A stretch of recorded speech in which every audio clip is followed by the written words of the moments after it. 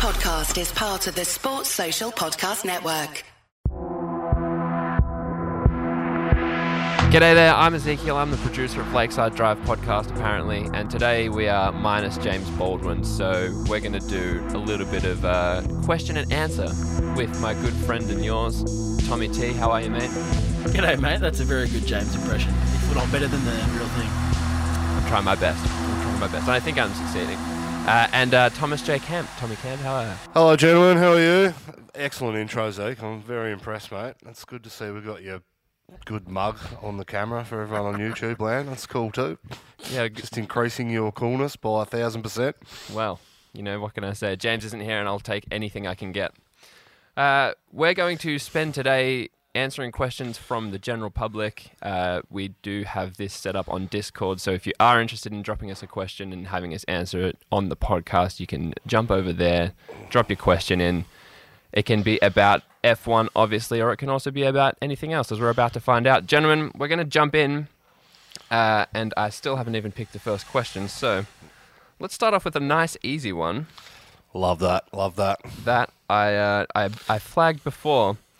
This is from Ross, and Ross says, what is the best flavour of ice cream? Hokey pokey all day. Campy. All day. Hokey pokey. For the Kiwis out there, the best. That needs to be a cutout there, Zeke.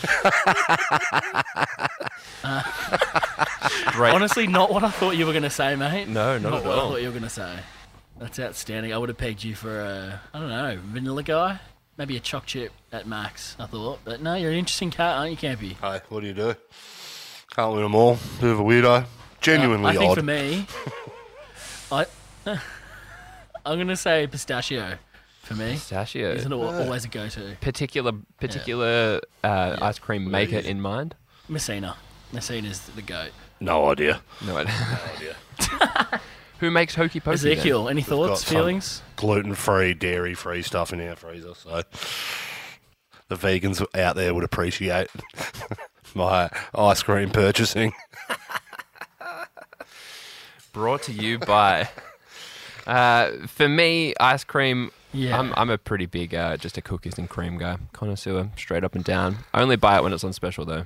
So That's the trick. You've always got to only buy it on special. And if that's not on special, something else will be, like a Maxibon or... absolutely. And then you go take your business elsewhere. Yeah, if you're paying retail for ice cream, either in a box or a tub, you're too far off the beaten track for me. So You're a chump. you're a big chump. All right, that's a nice You're a easy one to rookie. get in there. Alrighty, let's see here.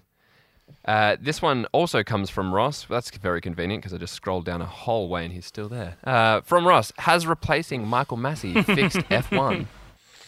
Oh, big question. Tommy T, you take it. I think, if anything, we've got more drama this year because we've replaced that aspect of it, but now we've got the Netflixification of journalists and the like trying to do those kind of things and ask for those kind of results in races. I think Massey got a pretty unfair shake. He did make some mistakes, but no more than any other kind of race director we've seen. Unfortunately, he was just in the public eye more than anyone else has ever been. The guy was put on radio. The communications he had between teams was put on radios, and that's probably not fair for someone in that role. That's stuff that's usually behind doors and dealt with in a certain way. But as soon as you expose that to the public without the context, he looks like a bit of an idiot, unfortunately, in those situations. So I think he was genuinely doing a good job, but the stuff that happened at the end of the last year was probably too big, and anyone in that role would have got fired. So I don't know if he was the reason that it's been fixed or not, but I don't think we've improved. I'd put it that way. I think we're right where we were. I will say we've had less incidents this year, so it come across to me a bit more consistent. We haven't had the Max Lewis debacle for what was the last 10 races where Max would put these moves on that were unfair and et cetera, the debacle of the last race. So I'm not sure him leaving's made it better. It's probably worse off because he was the most experienced dude, but I think he had to go. So yeah, we've had less like on-track incidents this year that have been really controversial. But we're more safety conscious this year as well, and I think that's the most frustrating thing for me is whenever there's a crash, it's red flag straight away. We call it in practices too. I mean, back in the day, they just used to leave cars on the side of the bloody pit straight. It was excellent. But we're not there anymore. We have to change and evolve because, unfortunately, accidents happen. And when accidents happen, they highlight the need for fluke accidents. So you do this enough and things happen. But, I don't think it's been worse. But, yeah, I'd like to have him back, I think, in hindsight. It'd be interesting to see if we could hear the radio this year like we did last year of the current race directors, because it's shared by 3 people, I think, Campy, and a rotating gambit of drivers and the like kind of running these race weekends. So it's almost done by committee now, which somehow seems to be worse, in my opinion, because at least you had consistency of one human being within themselves. Now you're leaving it up to interpretation of many different people in many different locations, different languages, different countries that you're operating in. Like, it was nice to have the consistency of one human being, I would have said. But it'd be interesting if we could hear these people and the decisions they're making, the communication for teams as well, because I think that was half the battle with Massey, was he was almost performing to the TV in some respects with his communication back to teams and vice versa. Yeah. They definitely threw him under the bus. I think they probably had to throw him under the bus. But, look, it's not something we've talked about a lot this year either, though, right? No. But I'd love to have a chat with him. Which is a good thing. I'd love to have a chat with him. He'd have an NDA, a non-disclosure agreement, the size of the moon, I would suggest, and he's probably not allowed to talk about it publicly for the rest of his life, but it would be good to get his perspective. But unfortunately, the way the world works these days, we're just not going to. But anyway, great question. Very great question. Thank you, Ross. 2 hard hitters from Ross right off the top. So we'll see where he takes us from here.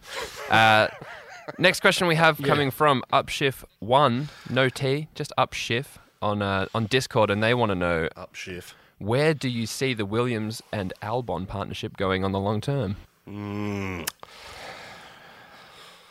He's got some credit. He's got some stock in F1 at the moment. It's interesting that drivers can take years off when they're young and they get seats again. As I said, when he was at AlphaTauri, he deserved to get that spot when he replaced Gasly. Unfortunately, he's coming up against Max Verstappen, and every driver that's come up against Max Verstappen, other than DR, hasn't performed the way the team wanted to. For them to sit out and then get back into F1 suggests that he must have some credits and people like him. I know he was the sim driver for a year with Red Bull as well, so he brings some IP across, which is actually a big factor in drivers moving teams. Look, I think he'll be the lead driver for Williams for another couple of years. But if that car doesn't get any better and it's still a back marker and it's not in the points every weekend, I think that will do his career no justice. And I just think teams he won't progress up the grid where he needs to be. But he's a driver that's come from this younger generation, from the crops of, Leclerc, Sainz, Verstappen, George Russell, etc. So he's come from that era, and if he's getting a drive in F1 from that era, they must have seen a lot of potential in that, that 3 to 4 year period. So, not sure where it goes. He'll definitely be the lead driver for a couple of years, though. Yeah, I think Kevy's spot on. I think he'll see out these regulations, I would have thought, until we get to those new engines. It makes sense. He's done nothing wrong, you would say, since he's come back. He's done nothing but show that car has some potential, and he's found it when he can. He's a nice character from all accounts. Everyone really likes him around the paddock, so that goes for something, apparently, considering there are so many unlikable people who are cashed up and decent drivers. You'd rather have the nice ones who are good for culture and morale around, especially when he's still so young and got so much potential. I think it goes to his benefit, having sat out for however long he did and still remain positive and helpful in those situations. It'd be quite easy to be jaded and come back and dismissive. So I think it's almost a test for those drivers that do get sat on the bench for a year when they're young, how they respond. You look at someone like Nick De Vries and how he's handled it.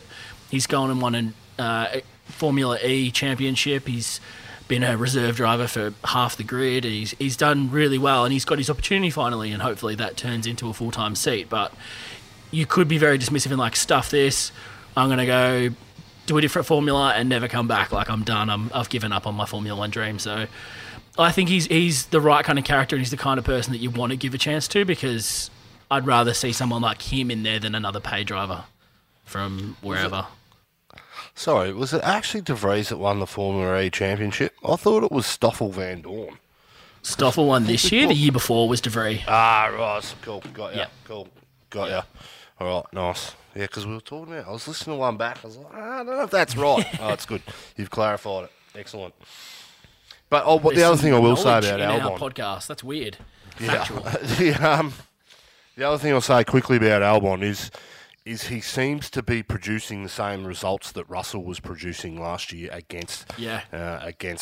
So, not that I want to compare the 2 years, because they're different cars, different regulations. But if he's got that sizable gap over Latifi this year, I'd suggest that maybe a possibility that he's sort of on par with the George Russell type. So that could put him in good stock too. Not that I love comparing drivers from different years and cars and who's raced each other, but that could be a good thing that people are looking at too. So Fabulous stuff. Thank you, Upshift 1.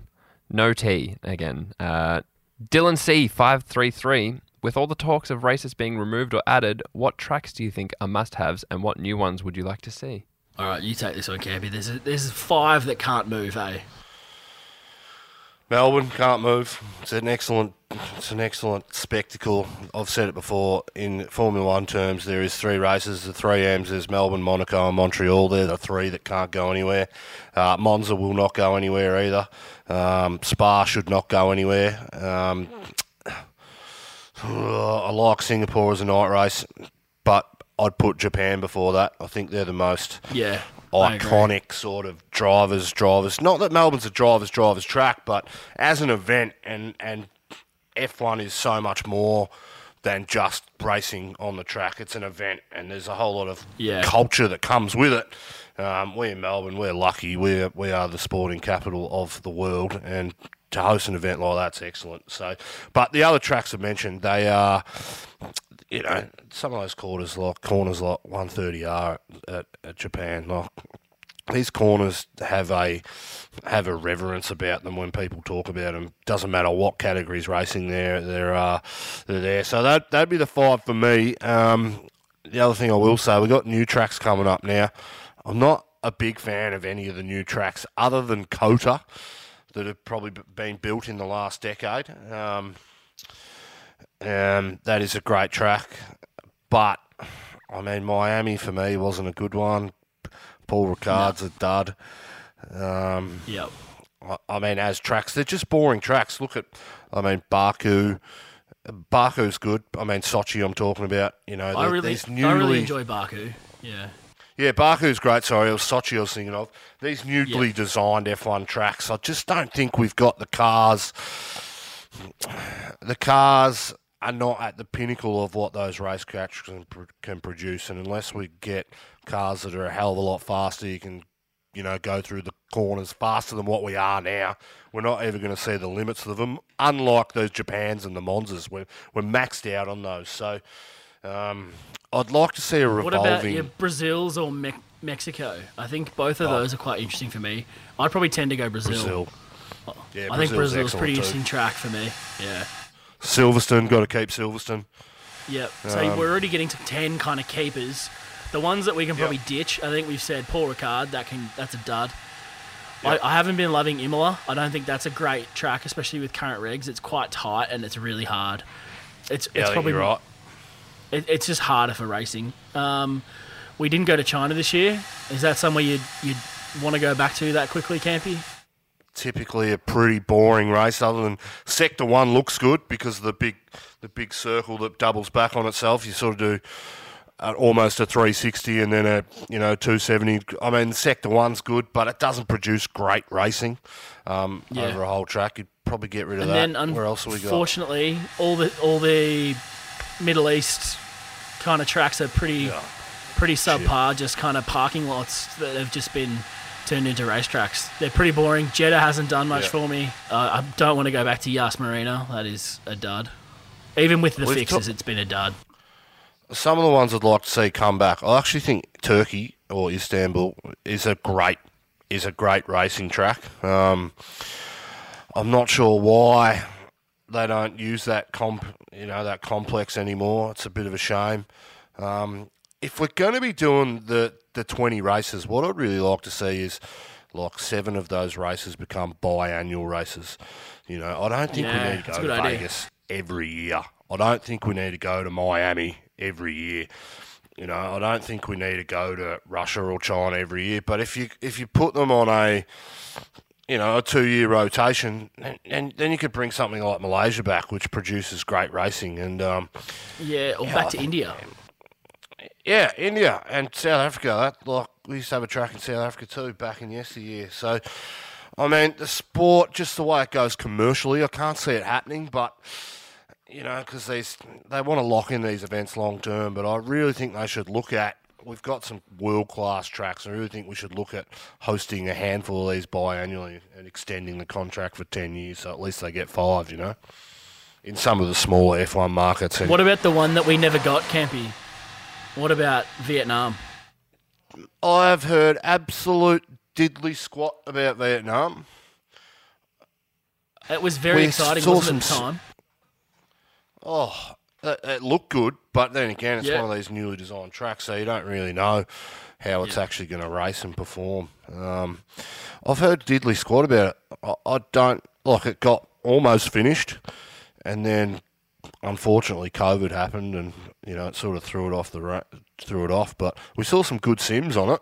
There was a Yeah, couple of it good looks sim really tracks. interesting for all the new tracks that we've kind of canned. That was the only one that's really caught my eye and seemed interesting because it was a little bit of a street race, a little bit of a circuit. That was, and also, let's get to a new part of the world. Let's not retread. I suppose we're not in America a lot, but we're kind of close enough to the continent of North and South America where you can travel to those.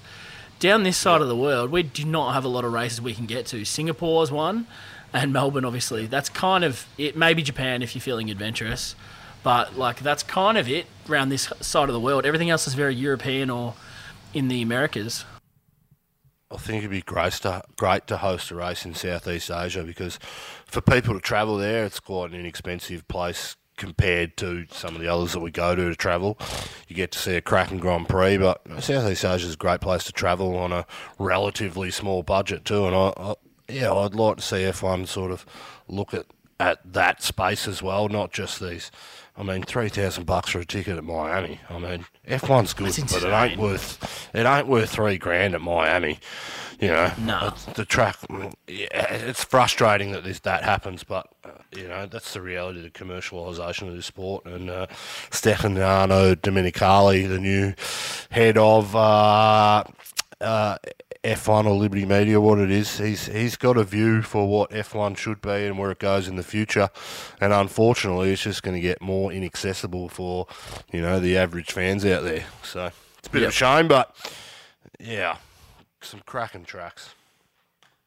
Yeah, you'd hate to see some of those ones that we mentioned go as well.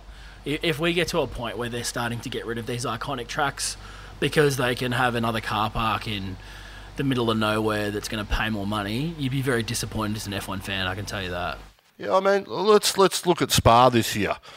They only signed the extension of the race next year the day before the event. Now, there was obviously some rumblings in the conversations that the media got hold of about Spa not renewing its contract. But for the average Joe, when you speak to most people, what's your favourite track? 9 times out of 10, they're going to say Spa, just because it's picturesque, it's beautiful, it's fast. Eau Rouge is a view in itself. I don't understand. I can understand from a business point of view that it may not make the most money for the sport and it may economically not be the best opportunity for the sport. But why on earth would you want to get rid of a track like that? For me, that is just money becoming the overriding factor and paying no respect to the history of the sport, what the fans want, and where the sport's going. There's a real disconnect to me, it seems, at the head of it. And it's a shame that a track like that. And Silverstone's had some issues in the last few years as well, and they've been financial. I know the government had to kick in a bit over there to make it happen, but hey, it's worth its weight in gold for governments to pump money to these events because what it does to the local economy. Can you imagine? Can you imagine like the Boxing Day test going to whatever it's Marvel Stadium because they decide to pay more money for it and not be at the MCG? That would be insane, and that's kind of what we're talking about here, right? Yeah, that's just wild. utter stupidity from the top. But we need to get some. Yeah. I think the fans have got some good representation, and I think most of the paddock knows as well. Most of the paddock wants to go to places like Spa. And imagine having all the F1's teams based 20 kilometres down the road from Silverstone and it not being there. You know, for whatever reason. Anyway, I'm glad that we've worked, the people behind the scenes have worked hard to get these races on track, but Dominicali hasn't been very public about where he sees the future of the sport going, and quite secretive, unlike his predecessor, the big yank guy with the beard. What was his name? Anyway, it doesn't matter. Yank guy. I think that was his name, actually. Big yank guy. No, it's super transparent. Brought the sport through that whole COVID period, which was really tough and really hard on, globally for everyone. I think that was the first sport that, internationally got back on its legs, multiple races across Europe. Yeah, they had to chop and change it and miss some stuff, but yeah, he did a great job getting us through that period, but I'm just not sure the way they've handed it over has been the great. So, anyway. We've got KK. I don't know how this question's come in, but thank you for it. Best pub on the peninsula. Best pub on the Minch. Born and raised Peninsula boys. Let's go. We are best So we're pub talking on the about Peninsula. What's on the short list? I reckon I like the Royal in Mornington. On a good summer's day, you can see outside, heaps of seating outside, looking over the water. It's a cracking spot. And when there's a couple of hundred people there, it's a cracking day. It's good. I mean, Portsea and Sereno, they're good too, but I don't love spending a lot of time down there. Well, they've just refreshed the Conti now, haven't they, Campy? Was that a hot spot of your youth? Yeah, that's some big nights at the Conti, Tommy T. Some very large nights. I can imagine. used to sit out on that lawn at 2 a.m. just going, what am I doing? It was cracker. It was a very good day. Yeah. I was too young and never got to the Conti. That was never my thing. I didn't have a lot of peninsula pubs. I always ventured a bit more north to try and find some live music. Yeah. So I suppose you could give Pelly Bar a bit of a mention. Yourself, you've played there. You've played the Pelly Bar a few times. It's a bit of 100 times. Bit of a spot there, isn't it? But I think as Peninsula kids, you're always trying to get off the peninsula because you were living there all the time. You're always like, can we go to the city? Can we go see some real music or go to a real pub? The Espy before they redid it was always fun. Yeah. The Tote was always good downstairs up in town too. The Tote, yeah. We've just gone off topic here, haven't we, Zeke? We've just gone best pubs in the Mornington Peninsula all the way to all of Victoria. Mate, you got to let it happen. Great question. The people want to know about the pubs, and frankly, so do I. So it's true. What do you think, Ezekiel? Have you got a favourite pub? We'll go all of Victoria now because you weren't a Sookie Lounge, great music venue. I do love Sookie. I've been to and played at Sookie and drank at Sookie many, many times. And I just love being up in the mountains. So any opportunity to be up in the mountain is, always a bloody delight. And beyond that, oh God, you always get a few friendly characters up there as well. Friendly and then some, mate. You get a couple of people you walk out, you walk outside of Sookie at 12:30 in the morning, and you're not sure if you're going to get stabbed, offered drugs. Are the kinds of things that happen up there? It could be one. Embraced. It could be all three. Very interesting cats up there. Yep. We'll get back to our Team Radio episode in just a moment. But before we do, I want to tell you a little bit about NordVPN, our sponsor for this show. As you've heard for the last couple of weeks, NordVPN really is an awesome product. And we say that because we actually use it ourselves. I've been using this for over 2 years already. Now, NordVPN allows you to unlock region-locked content. So if you're bored with your US Netflix or your Australian Netflix and you want to watch something else, then you can absolutely do that. Grab NordVPN, download it, change the region that you want to watch the content in, and will all happen for you. And the best part is it's all risk-free. So not only will you get 2 years at a heavily discounted rate plus 4 months, you can get 30 days absolutely risk-free and get your money back if you don't like it. So if you like camping and you think, oh, actually, I'm ngahring about everything, I don't really know if I can commit to swimming or whatever this is called, then in 30 days' time, you can ask for your money back, get a full refund, pretend like it's never happened. Go to nordvpn.com/Lakeside Drive right now to get that deal. The link is in the description below. Now let's get back to the podcast. Tommy, tell you quickly, Danny Rick. Oh, Yes. Danny Rick to Mercedes, mate. What are you thinking? Year off as a. What are your thoughts on that? I don't think it's the worst idea.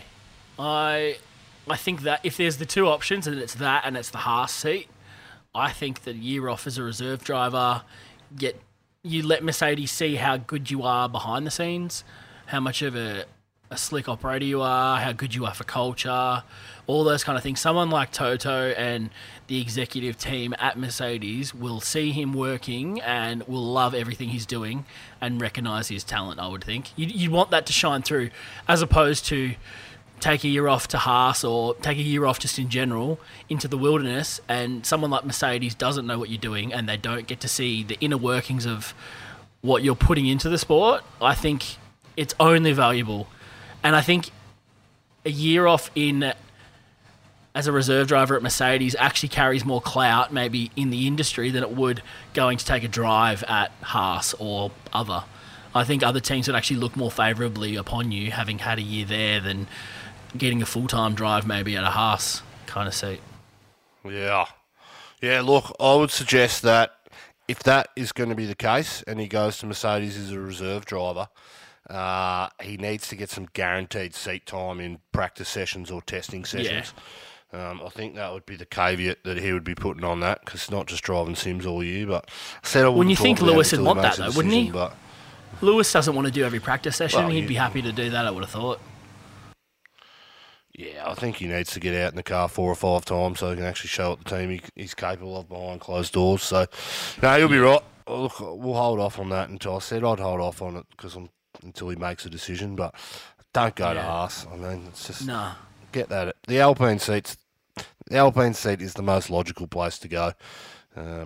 But hey, we got Piastri in the car next year, so maybe that's what we've got to look forward to at the moment, and hopefully we see Danny Rick back on track next year. Ezekiel, have you got another question for us? You know what? I do have another question for you, and the question comes from Black F1 and on Discord. And the question is, can we discuss F1's youth obsession? Every team is looking for the next Max or Lewis, but there is still clearly a place for older, very skillful drivers, as we saw on the weekend with De Vries. We all want to believe Daniel Ricciardo is still very good, and K-Mag proved it earlier this year too. How do the F1 teams get out of the mindset of we either need a young gun, a former world champ, or a billionaire's son as a driver? It's a great question, isn't it? I think the youth obsession is because in the past that's where we have found those transcendent stars like a Max, like a Lewis. Those kind of drivers have come from these 17-year-old kids that were plucked from formulas early. So I feel like everyone's trying to do that and replicate that model. Unfortunately, it seems like they're picking people who aren't quite of that mould, and those people are quite unique. Like Max Verstappen is like one of those generational drivers that we probably won't see again for a while. I think the better option is actually letting them prove themselves in those junior formulas, let them come through, transition correctly, as opposed to trying to pluck them early and go, look at us, we picked this early and we're going to foster this talent. Because more often than not, they actually ruin the talent, because we've seen, say, Red Bull, their junior program is decimated at the moment because they just run through that talent and require too much of them too early, maybe put them in situations that they're not quite ready for because they haven't had the racing underneath them. Whereas someone like a Max or a Lewis has actually adapted quite well in those situations. Not everyone can, and not everyone should be able to do that. These guys are unbelievable. So I think you've actually potentially ruined some talent, say like a Gasly, like a Sainz, like a Kvyat, those kind of drivers that were coming through weren't given a real opportunity because they were thrown in the big seat and told figure it out like Max does, and that's not really a fair representation of how it should be. What do you think, Campy? Yeah, look, trends in motorsport and trends in sport are a thing, right? Once Red Bull pulled the trigger on Max Verstappen at 17 or whatever it was, they decided, the whole grid decided that, hey, these young kids can be competitive. I think Max was the exception to the rule, but that's a trend. It's a real thing.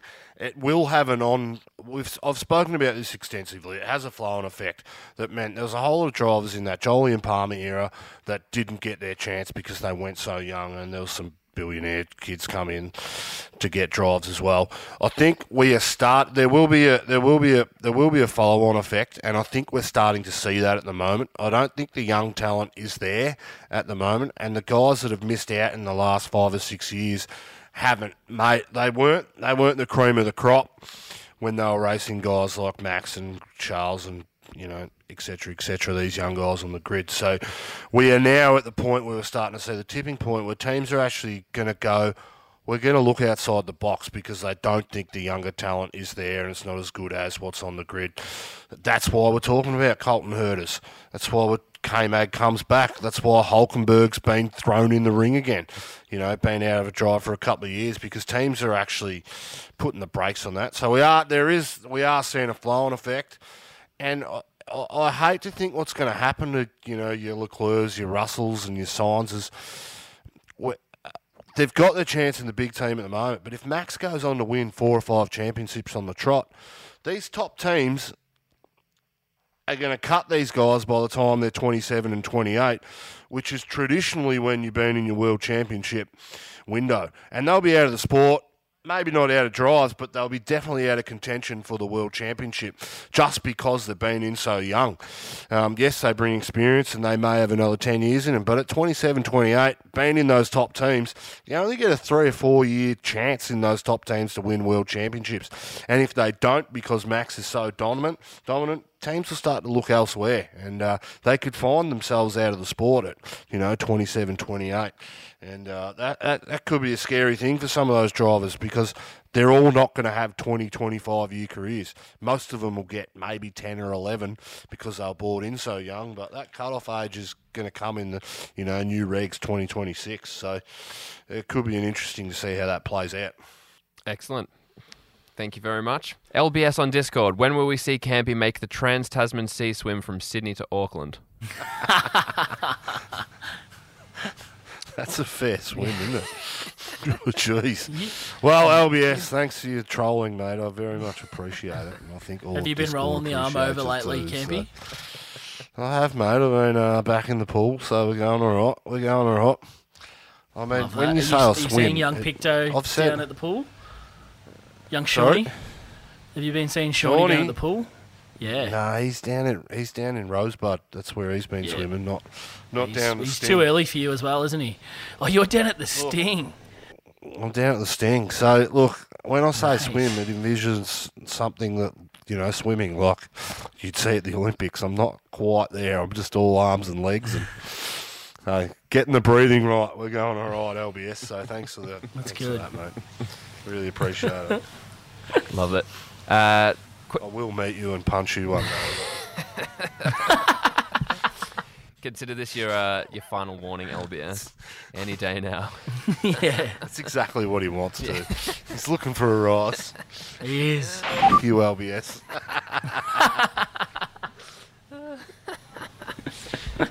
Fabulous. Question for both of you. Greatest of all time team principal / owner. One or the other or both? Ooh. Team principal. Flavio. Do you want to elaborate on that any, or that's enough? Oh, what a character. I mean, you can't... Guys like that don't exist in, big media anymore because they're too flamboyant and too, behind closed doors. They're probably a bit dodgy, I mean, you just can't take risks. Companies can't take risk on guys like that anymore, but definitely a character. Weber loves him, so he's the most loyal dude he's been with, but flamboyant's got a presence about him. He's on the grid recently, I believe. We had a couple of he had a 2-minute interview on the grid walk with Brundle, which was good. But he's still as fake tanned as ever, and looks, that shocking white hair slicked back with, receding a bit like yours, Tommy. Hey, I'm making it work today. Trying to sweep it over. Bit of comb over. Looks good. We're all part of that club, mate. Don't act like we're not. I just don't wear beanies.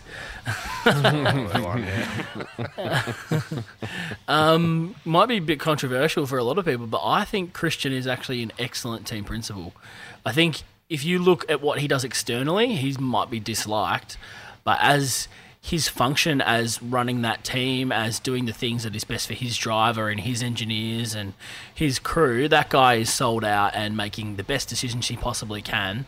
And let's be honest, part of the role is to take the heat and be the bad guy in exchange for looking after your crew and everyone else. He's the shield for that Red Bull team, and I think he does that job quite well, making sure that the heat is always on himself rather than maybe someone else who might have made a mistake or something. He'll always wear it. And I think the thing he does better than many others is he makes those drivers, well, mostly Max, let's be honest, but he makes Max feel like he is the best and most supported person in F1, similar to what Toto would do with Lewis. You could say that he's had some mistakes, maybe more towards the second driver in that lineup. But you'd hope that that's coming good. So I think it's a really underrated part of that role, is what I'm trying to get at, is that you are the shield. You don't always have to be liked. You don't always have to be the most popular person around, but he actually gets that job done and is willing to be the bad guy in exchange for wins and success. Yeah. And just on that question, I might bring up Mattia Binotto at the moment. That guy's in a bit of trouble. The rumblings at Ferrari are starting to happen, and this is just normal Ferrari BS that rolls around every 4 or 5 years when it comes to team principals. I can't remember the last guy's name. Always forget it. I'm looking at his face, but we're starting to hear the rumblings about Binotto's not doing the job. Now, we gave him all the credit because he wiped off the last couple of years, and he inherited a team which was not in great shape. They went down some design flaws. But this was the year that we were going to judge him, and it started off fantastic. But as the year's gone on, they haven't got it right. I don't think they'll be second in the Constructors' Championship this year.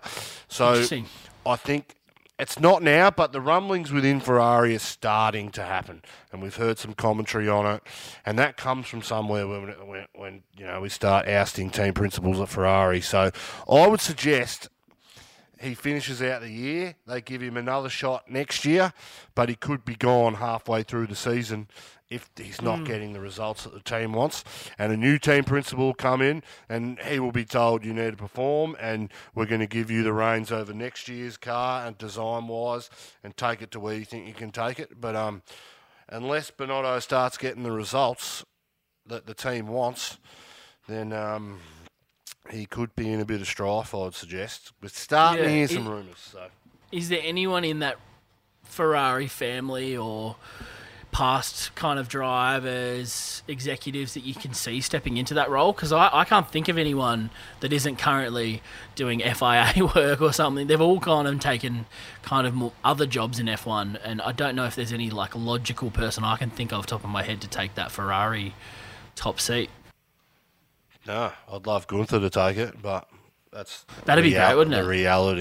The reality is it probably won't happen. Ferrari's they're a political nightmare, those things, and you've got to play your cards right. There'll be someone in that team, I'm not sure who it is, which will be starting to play the politics game behind closed doors. A few knives in the back here and there that'll be working their angles to get that job. I'm not sure who it is, but there'll be someone within the organisation. I think Ferrari probably needs to look outside of it, and they need the best guys on the grid. Ferrari have traditionally had them, but they don't have them in your Totos and your Christian Horners, and even a guy like Otmar. Otmar is not. For me, he's a great team principal, but he's not someone that he's not someone that instills confidence for a big team like that to take him. But I think Ferrari need to throw their hat at a Horner or a Wolf to get them back on track to where they are. And they need to give them free rein without the bureaucracy and the BS that goes behind closed doors that we know Ferrari has. Because the way the year's gone on, they've just... It's get worse and worse every race. And they thought they'd be World Championship contenders, but in reality they're going to be third in the Constructors by the end of the year. So it seems like they need someone who's good at managing or someone who's good at business rather than just a good engineer, which is what Mattia was. He was an excellent engineer and brain in his own right, but it doesn't mean you can lead people. It doesn't mean you can extract the most out of a business or a group. I think that's the issue that they're having, is he's excellent at this very niche thing, but unfortunately he's not good at getting the best out of others, and that's really the downfall that we're seeing. Yeah, it was interesting. At about round 5, Ferrari, they had a couple of wins, and, Red Bull had some issues with their engines, reliability, etc. And I remember saying, I was distinctly saying, right, all credit to Mattia, he's got him to this point. But now we need to change the criteria in which we're judging Ferrari. And ever since I said that, and it's not me by any means, but we've started to change that criteria. They've just fallen off the cliff. And, those parameters, maybe we need to judge them on, go back to what we were judging them on last year, because they're just not there at the moment. Yeah, they got one lap pace, but who cares about one lap pace? 25 points get awarded on Sunday, and Saturdays aren't going to get the job done. Yep. Love it. Thank you, gentlemen. One last question, because this one's coming from a couple of people, and the question is, actually, let's call them out. Nobby's Man on Discord. Great name. No one knows what it means, but it is provocative. And Kath with 3 H's 2019 on Instagram. And they've both asked basically the same question, and that is, what is our opinion on the possibility of Daniel Ricciardo joining Mercedes next year? We covered the possibility. that what do we think? We kind of did, but what do we think the chances are of it actually happening? The longer it goes on, the more likely it will happen, in my opinion. I think if I put myself into Dan's brain, he's thinking, I want to drive, straight up. So if he can find a seat that is competitive, like the Alpine, I think he's going to jump at that. If that seat gets filled, I think that's what we'll likely see. We've kind of got to wait for that domino to fall. I think he's hoping out for a competitive drive next year, which that Alpine has showed pace. It's pretty much a sideways move, you'd argue, at the moment, wouldn't you? From McLaren to Alpine, it's near enough, if not slightly up, based on this year's pace. But I think if that seat is filled, we'll see the domino fall, and he'll try and get to that Mercedes reserve driver seat over that Haas drive, I would think. All right. And the thing I will say, and this is just a gut feel I have, and maybe it's because I'm a glass half full kind of guy, this whole situation has a bit of a feel to me, a bit like the Jenson Button 2008. Jenson was this touted driver, had some great results, and just, got in teams, financial troubles. Didn't have a drive for 2009, and then famously got that Brawn seat at the last minute, just because he and Rubens were the only 2 drivers on the calendar that would, that on the sheet that was worth taking a punt on. And we all know what happened in 2009. JB came out, won a world championship, resurrected his career again, and got drives in some top teams, albeit in McLaren when it was on the downward slope. But got that extra 4 or 5 years out of his career. And I just think, because I am that kind of guy, that's got Danny Rick's whole situation has got a bit of a feeling. I think he takes this move with Mercedes, and you never know, someone might break their leg. And he might get to race the first 5 races and come out and blitz them and win 5 on the trot. Then the team's going, actually, Danny Rick's in a world championship, blah, blah, blah. Who knows? COVID, This stuff's going on at the moment. Drivers miss, look at Albon. Things happen. And I think, I've just got that feel about it. This isn't the end for DR, and he will be back on the grid. And if he's destined to win a world championship, he will. And when he's got the skill. No one's arguing about that. Except for Villeneuve, he's an idiot. That's just, shucks. Did you hear my rant about that? I did. I really enjoyed it. I hear it had to be censored because you went a little bit too far. But we love that about you, Campy. Don't say it again, you dickhead. But I share the sentiment. I do.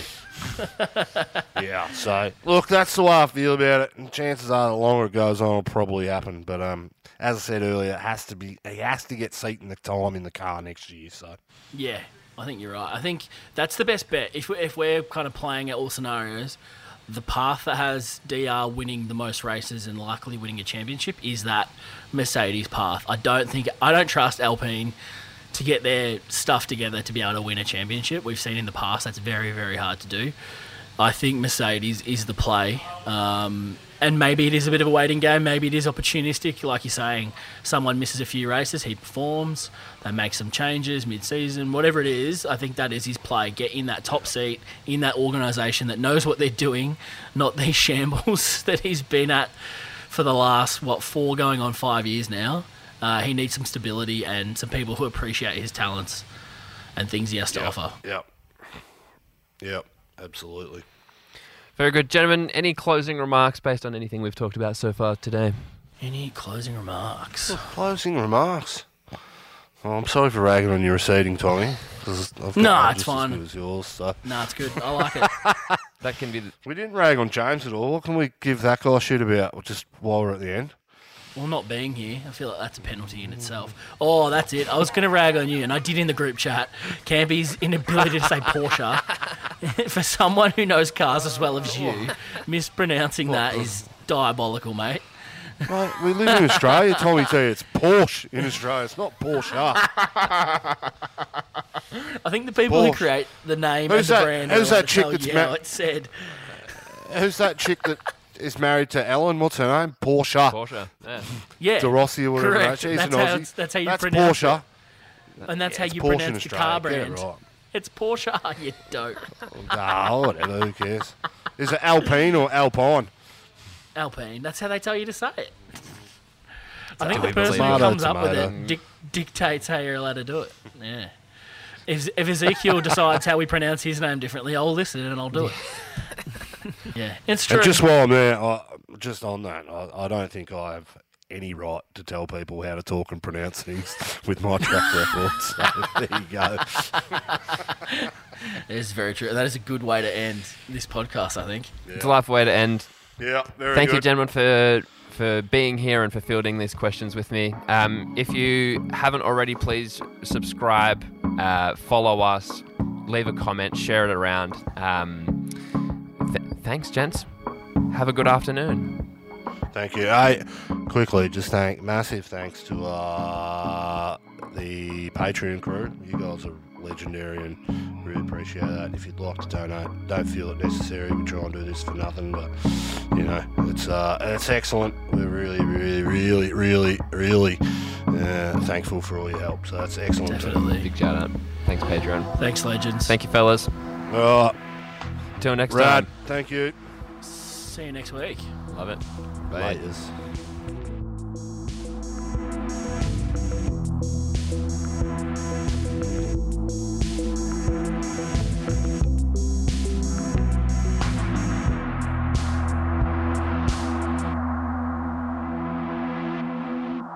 Hokey pokey all day. Campy. All day. Hokey pokey. For the Kiwis out there, the best. Sports Social Podcast Network.